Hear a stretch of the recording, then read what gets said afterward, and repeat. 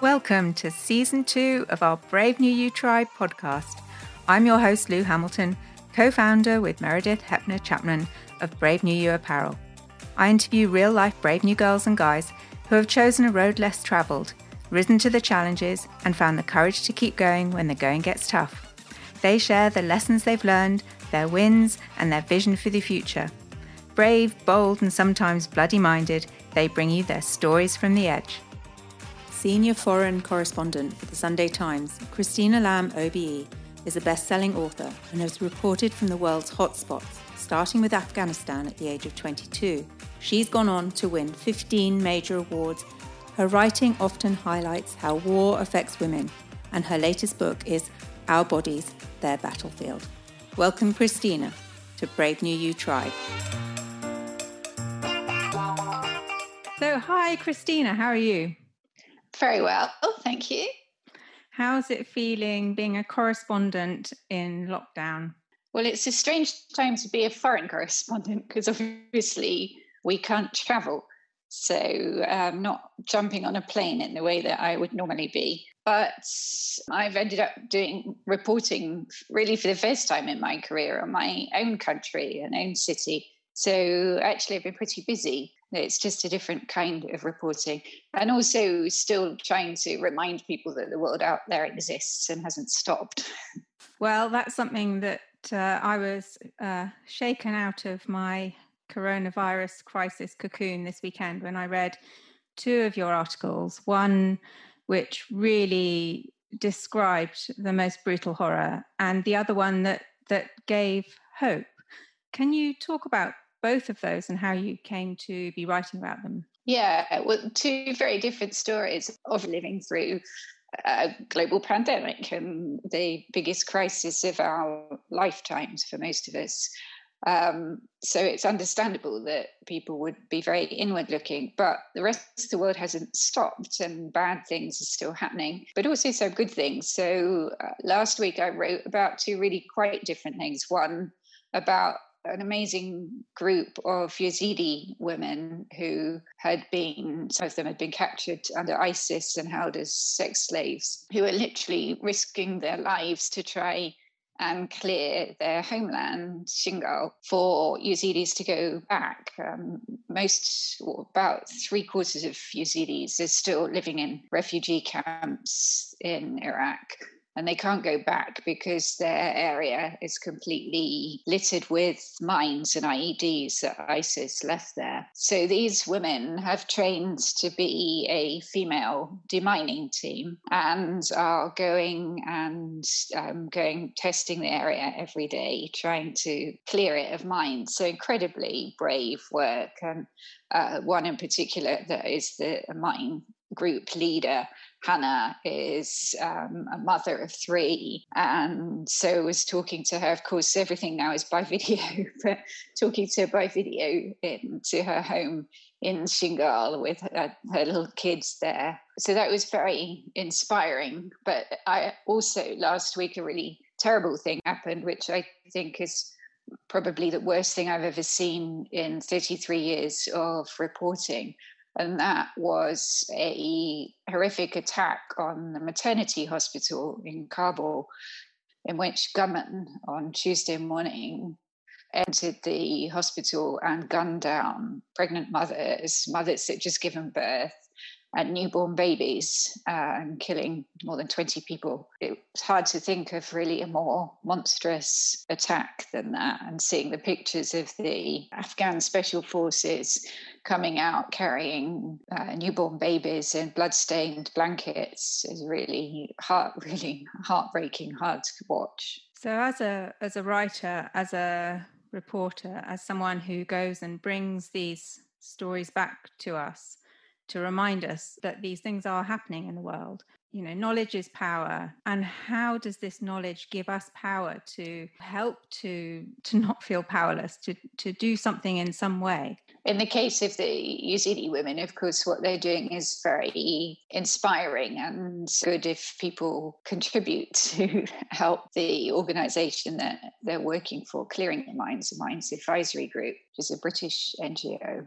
In the case of what happened in Afghanistan, you hope sometimes that something is so shocking that it will actually shake people into doing something, whether it's international community putting pressure on Afghanistan to try and really come to some kind of proper peace agreement, or, Afghan political leaders themselves coming together. And actually, I was very kind of despairing of Afghanistan when this happened, because I just thought, every time you think that things can't get worse, then it does. And war has been going on for 40 years there, so people know a little different.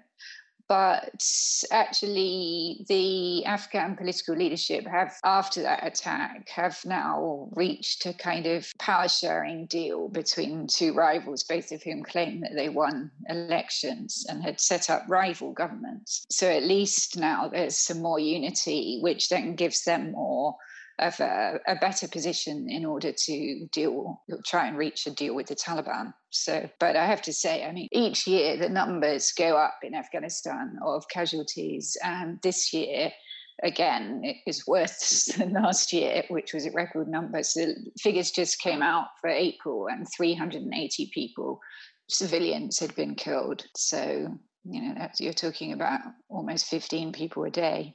I wonder how it makes you feel, these sort of endless casualties, when you've been reporting on Afghanistan since the beginning of your career. Can you talk about how you first started and how you've got to where you are now? So I didn't set out to be a war correspondent. I actually didn't even set out to be a journalist. I always wanted to write. I loved writing. And I guess I wanted to have adventures and travel. I always used to read a lot about explorers and things like that. But when I was at university, one day a friend was going to a cheese and wine party, and so invited me to go along for free cheese and wine. I was a student, so of course I went. And that party was actually for the university newspaper. So all the different section editors spoke about the paper, and I thought it sounded very interesting. So I joined, and I ended up editing the paper. So that sort of got me interested in journalism. And then when I left university, I interned in the summer at the Financial Times, which was an amazing introduction. And they had a huge, as they still do, foreign team. And I thought the foreign side was very kind of exotic and glamorous. And one day, the foreign editor was supposed to be going to a lunch of South Asian politicians. At the last minute, he couldn't go.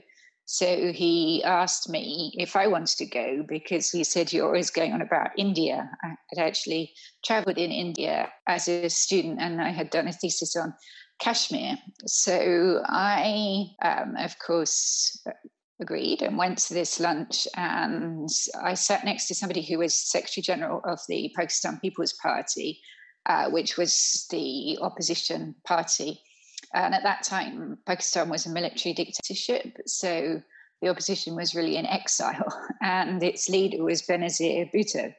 So this man asked me if I'd like to interview Benazir. She was living in London. So of course I said yes, and so I went to interview her. And the day that I interviewed her was the day that she announced her engagement to Asif Ali Zardari.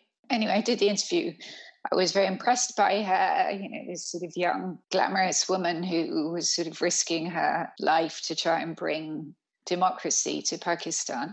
And then I got a job at Central TV in Birmingham as a trainee TV reporter. Actually wasn't really interested in being a TV reporter, but it seemed like a great opportunity. And so I was working there. And one day I came home from work, and there was this most beautiful gold inscribed invitation on my doormat, and it was to Benazir's wedding in Pakistan. So I had never been to Pakistan. Of course I went, and it was an amazing introduction to Pakistan. The wedding was very colourful, like something out of Arabian Nights. But also every night after all the ceremonial things, there were discussions or meetings with Benazir's political colleagues to look at how to overthrow the dictatorship. And I was fascinated. I was meeting these young people who had been tortured and tear gassed and arrested, or to try and bring democracy to their country, which was something that I had always taken for granted. So I thought, I don't really want to go back and cover local news in Birmingham. I want to go and live in Pakistan. So I came back and gave it my notice and went to Pakistan and started freelancing. But the reason that I started covering Afghanistan, which borders Pakistan, was that all the foreign editors I spoke to about freelancing for them all said they were not interested in Pakistan because General Zia had been in power for 11 and a half years. And they didn't think things were going to change. But they were interested in Afghanistan because at the time it was under Soviet occupation and Afghan Mujahideen were fighting to try and push out the Russians. So I, because of that, moved to Peshawar on the border with Afghanistan and started traveling in and out of Afghanistan. You were embedded with the Mujahideen for a while? Well, we didn't used to use embedded is a more recent thing, and I think of it more as a sort of official thing with when you're embedded with the army. But I suppose it was a kind of embedding, and so I went with different. The Mujahideen were split into lots of different groups, 7 major different organisations, but also some independent groups too.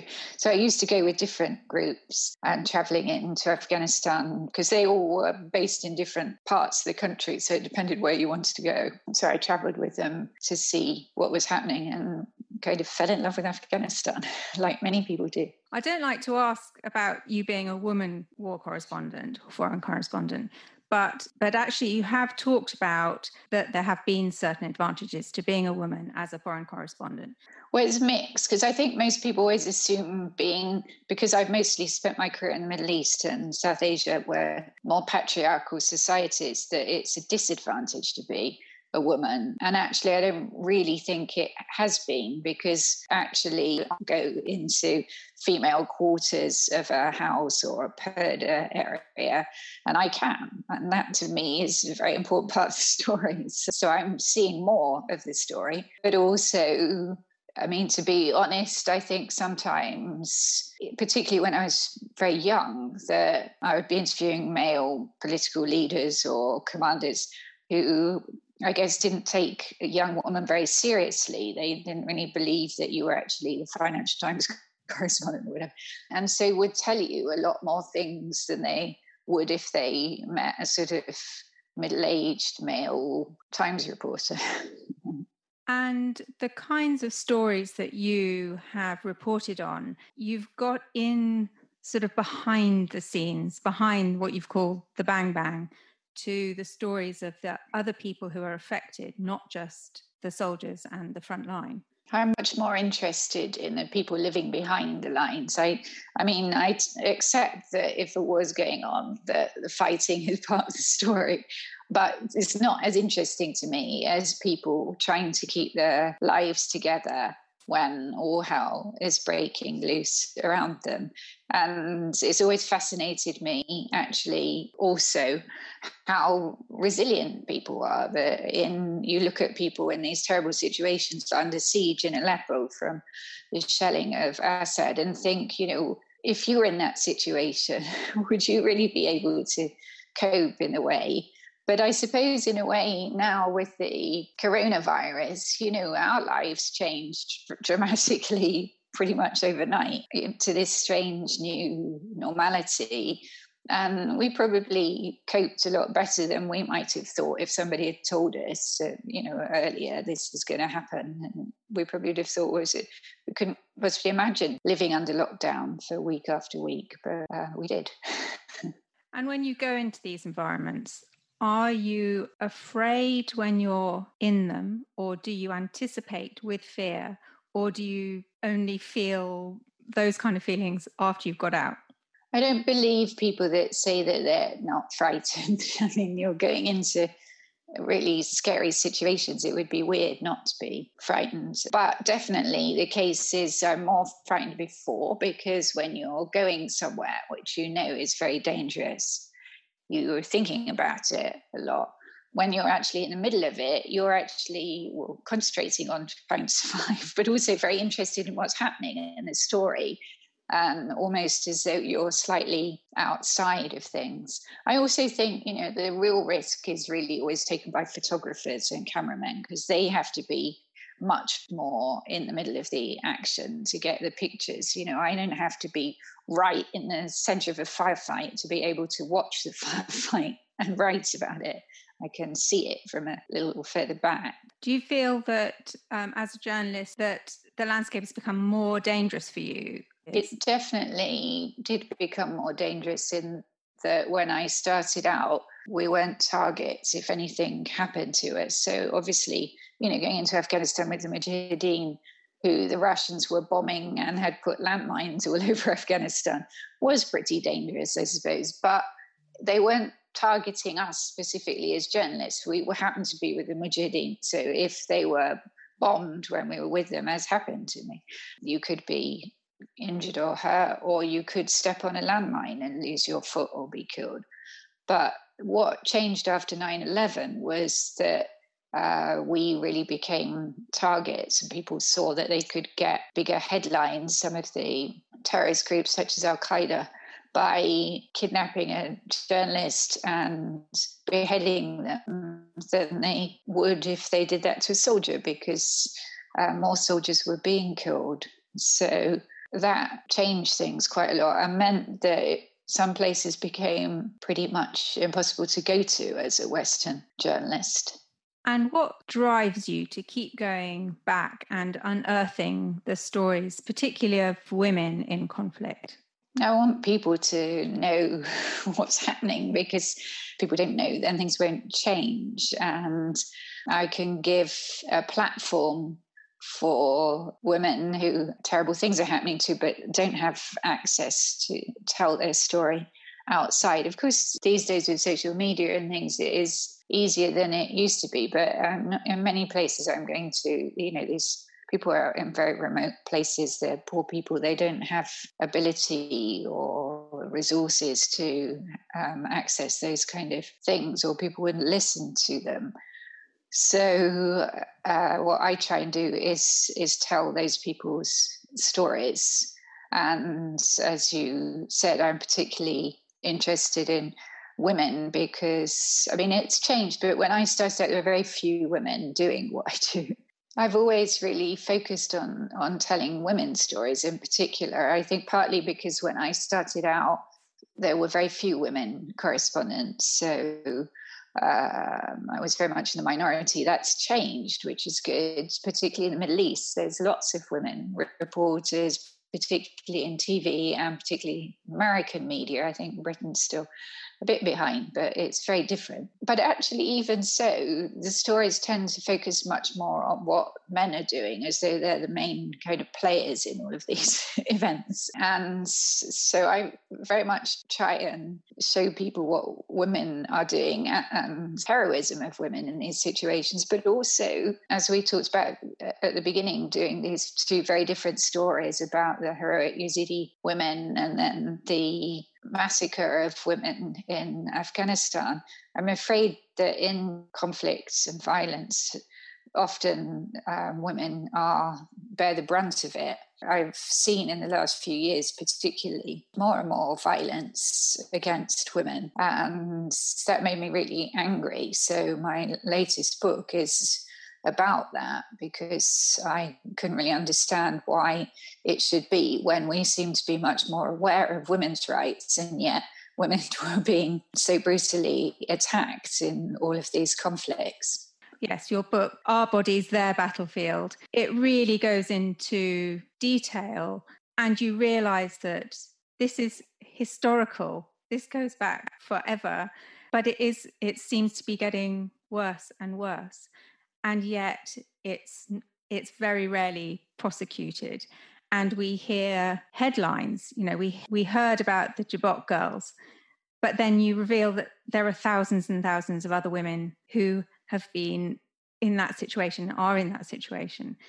Yes, I wrote the book, as I said, because I was shocked that violence against women, sexual violence, seemed to be being used more and more, and in particular over the last few years. So first of all, the Yazidi girls and women who were captured by ISIS and kept as sex slaves, and some of the stories that they were telling me, I had never heard anything like. I mean, being traded on like goats over and over again. I met one girl, Naima, who was traded to 12 different ISIS fighters.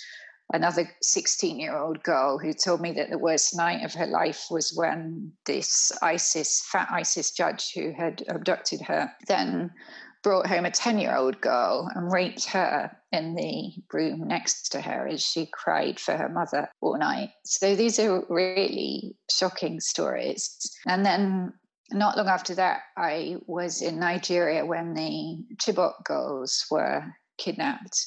And I went because they had been kidnapped. So this was like 219 schoolgirls taken from their dormitory in the middle of the night by Boko Haram fighters and disappeared, basically. So I went to cover that and found that actually that was really the tip of the iceberg, that there were thousands of other girls being kidnapped. And then I was also not long after that in Bangladesh when the Rohingya women were coming over the border from Burma because the Burmese military were going into their villages, setting fire to their huts, killing the men, and gang raping the women, often in front of their children. So all of these stories within a couple of years, and it just seemed like, how could these things all be going on in the 21st century? So I started kind of becoming obsessed with it, because to be completely honest, it's quite difficult to get these kind of stories in a newspaper, which angers me, because I think just because things are difficult to read about doesn't mean that we should ignore them. I think we should be saying, why is this still happening, and doing something about it. So I started looking more and more, and it became very clear that actually this is happening in so many different places, and largely it seems to be happening more and more. Partly it's a very cheap weapon, it doesn't cost anything, right, for the male perpetrators, and it's effective, but mostly they do it with complete impunity. Nobody is brought to justice. We all know what happened to the Yazidi women. There have been lots of coverage of it, but until March, not a single person had been convicted for what they did to the Yazidis. And the only reason one was in March was because a brave Yazidi woman stood up in a court in Iraq in front of him and demanded that this be changed. And if you go back through recent history, I mean, we know what happened in the Second World War, what the Russians did to German women. An estimated 2 million women were raped by the Red Army.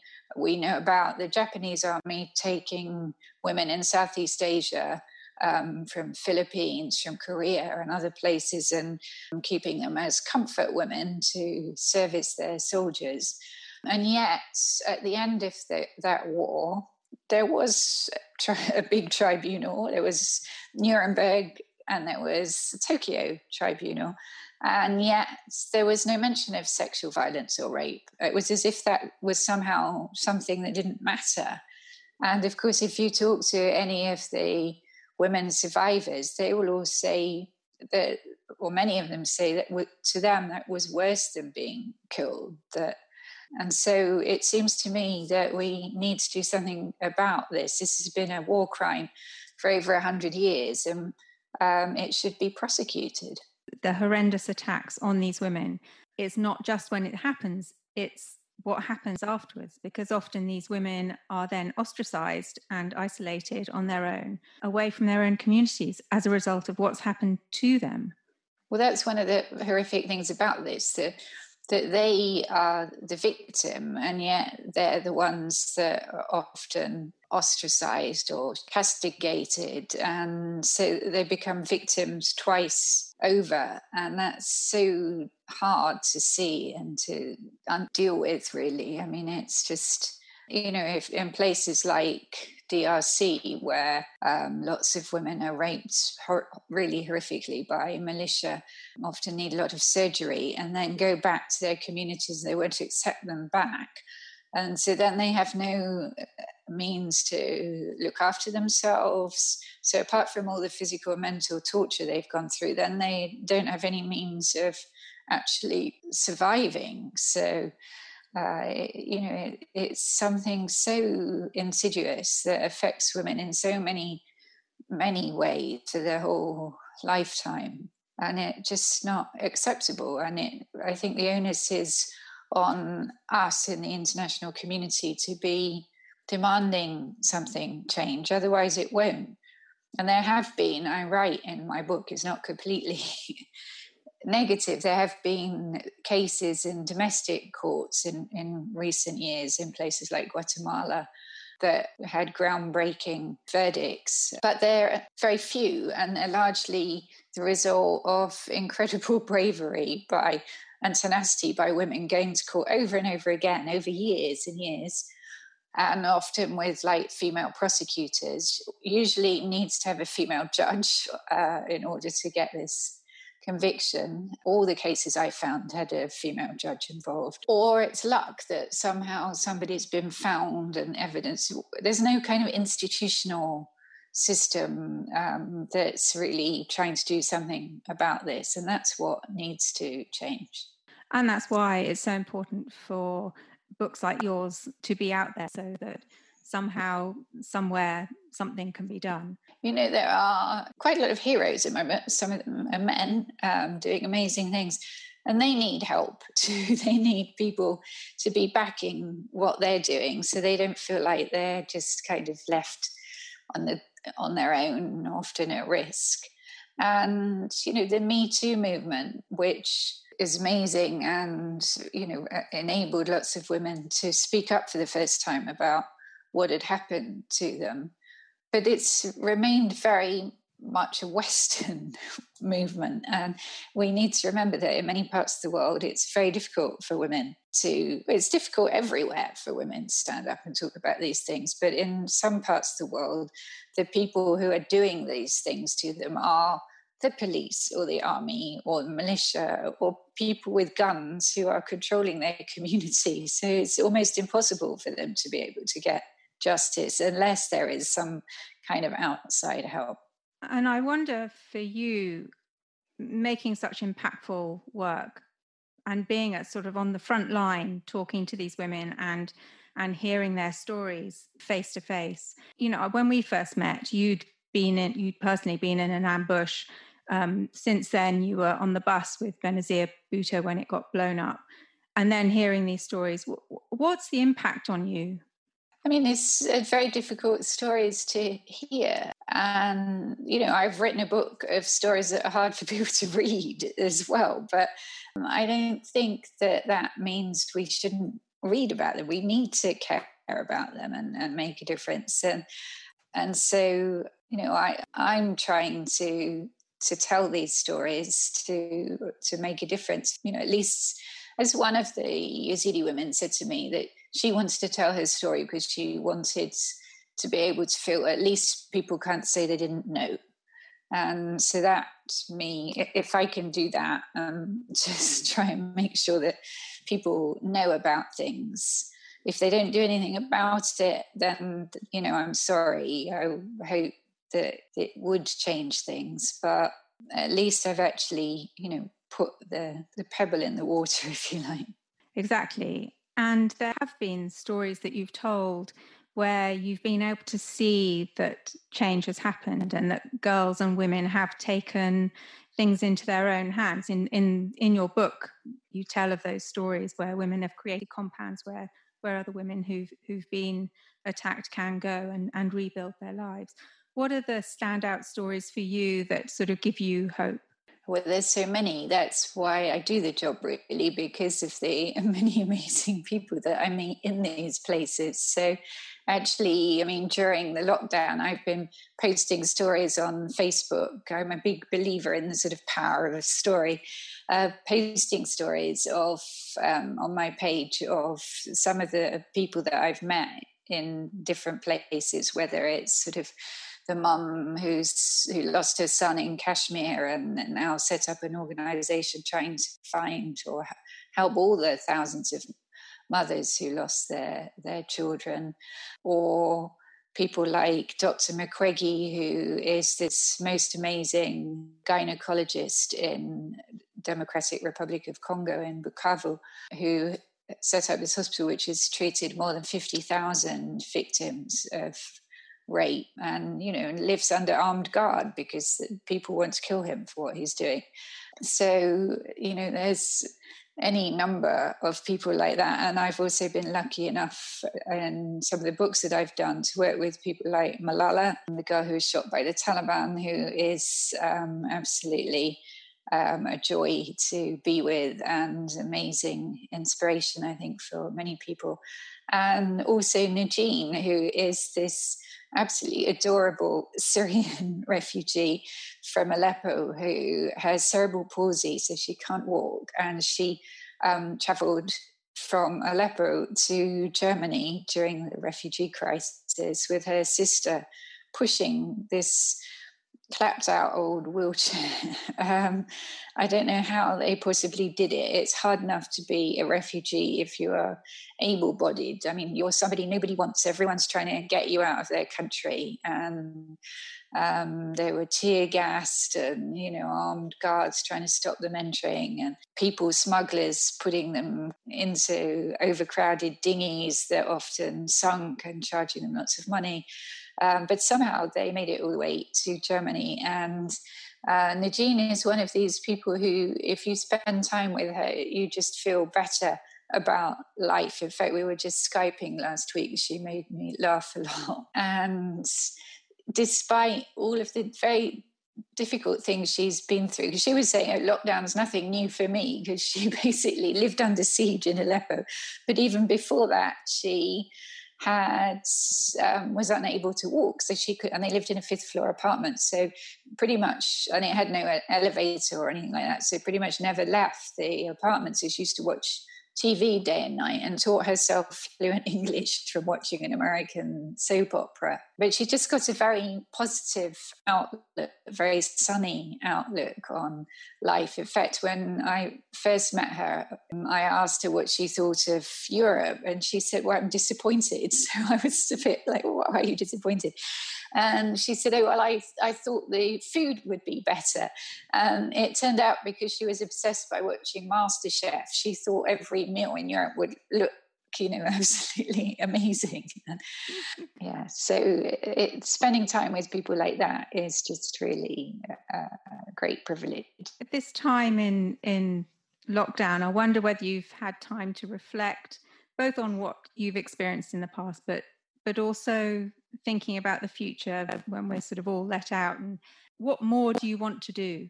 Well, I hope that I can go back to traveling and covering things, because as I said at the beginning, the world hasn't stopped and bad things are still going on. There's still wars going on in places like Afghanistan and Yemen. Of course, very concerned that so far coronavirus has not swept through Africa and some of the refugee camps in the way that I feared that it would. But I don't think we could be complacent about that. There are cases in all of these countries. Every country in Africa has got coronavirus, and the refugee camps now, Moria in Lesbos and the Rohingya camp in Cox's Bazar in Bangladesh. So, there's a lot of concern that will spread like wildfire. So I think we need to be very alert to that and mustn't forget, because actually now this is something happening. It's the first time in our lifetime. This is something happening to everybody all around the world. And we're only as strong as the weakest health system. So we may stop coronavirus here, but London is a hub. If it's still in other countries and then people fly in, it's going to come back again. So it's in our interest that we help people all around the world to deal with this. But I can't say, if you're asking that sort of question, that I've sort of spent lockdown really thinking about what my life means, or only because, frankly, I've been really busy. So I feel like I have less time than I normally do, which is a bit surprising. Yes, I know that feeling. And I always ask our guests what courage means to them. And I wonder what courage means to you, having seen everything that you've seen. I think that's a difficult question to answer. The courage that I've seen in all of these places at war, where of the ordinary people, right? Not the fighters. They may be courageous too, but the people that are somehow educating and protecting and sheltering their children while all of this is going on, that's real courage to me. And looking back at your younger self, what 3 bits of advice would you give her? Follow your dreams. At school, I was kind of told, but you can't make a living writing, or, and to try and do something that was a proper job. And I slightly resent that now. So to follow your dreams and not be put off, but also, to remember that anytime we might be living a comfortable life and things could change overnight. A lot of these Syrian refugees in particular that I was meeting, in muddy fields in Europe, lying on the ground, were surgeons and architects and accountants and, professional people that never thought that they were going to end up in a situation like that. So always have compassion for other people, because, these things, or you should have compassion anyway, of course, but these things may happen to you one day too. And if you were to recommend another brave new girl, who would you recommend? Well, I already told you about Malala and Nujeen. They're my sort of heroines. Thank you so much, Christina. It's been really inspiring, really powerful, impactful work. Thank you, and see you soon. All right. Thank you. Bye. Bye-bye. Thank you, Christina, for bringing us these stories from the edge, even when that place is very dark, dangerous, and disturbing. Because with your words, you also show us where humanity still manages to flower in the rubble, and that's where hope lies. Please go to www.christinalamb.net to find out more about Christina's work. Thanks also to Podstar PR for producing the series, and to you, our tribe, for listening. Download, rate and review on your podcast provider so that we can keep bringing you this free podcast. Goodbye for now, and see you next time.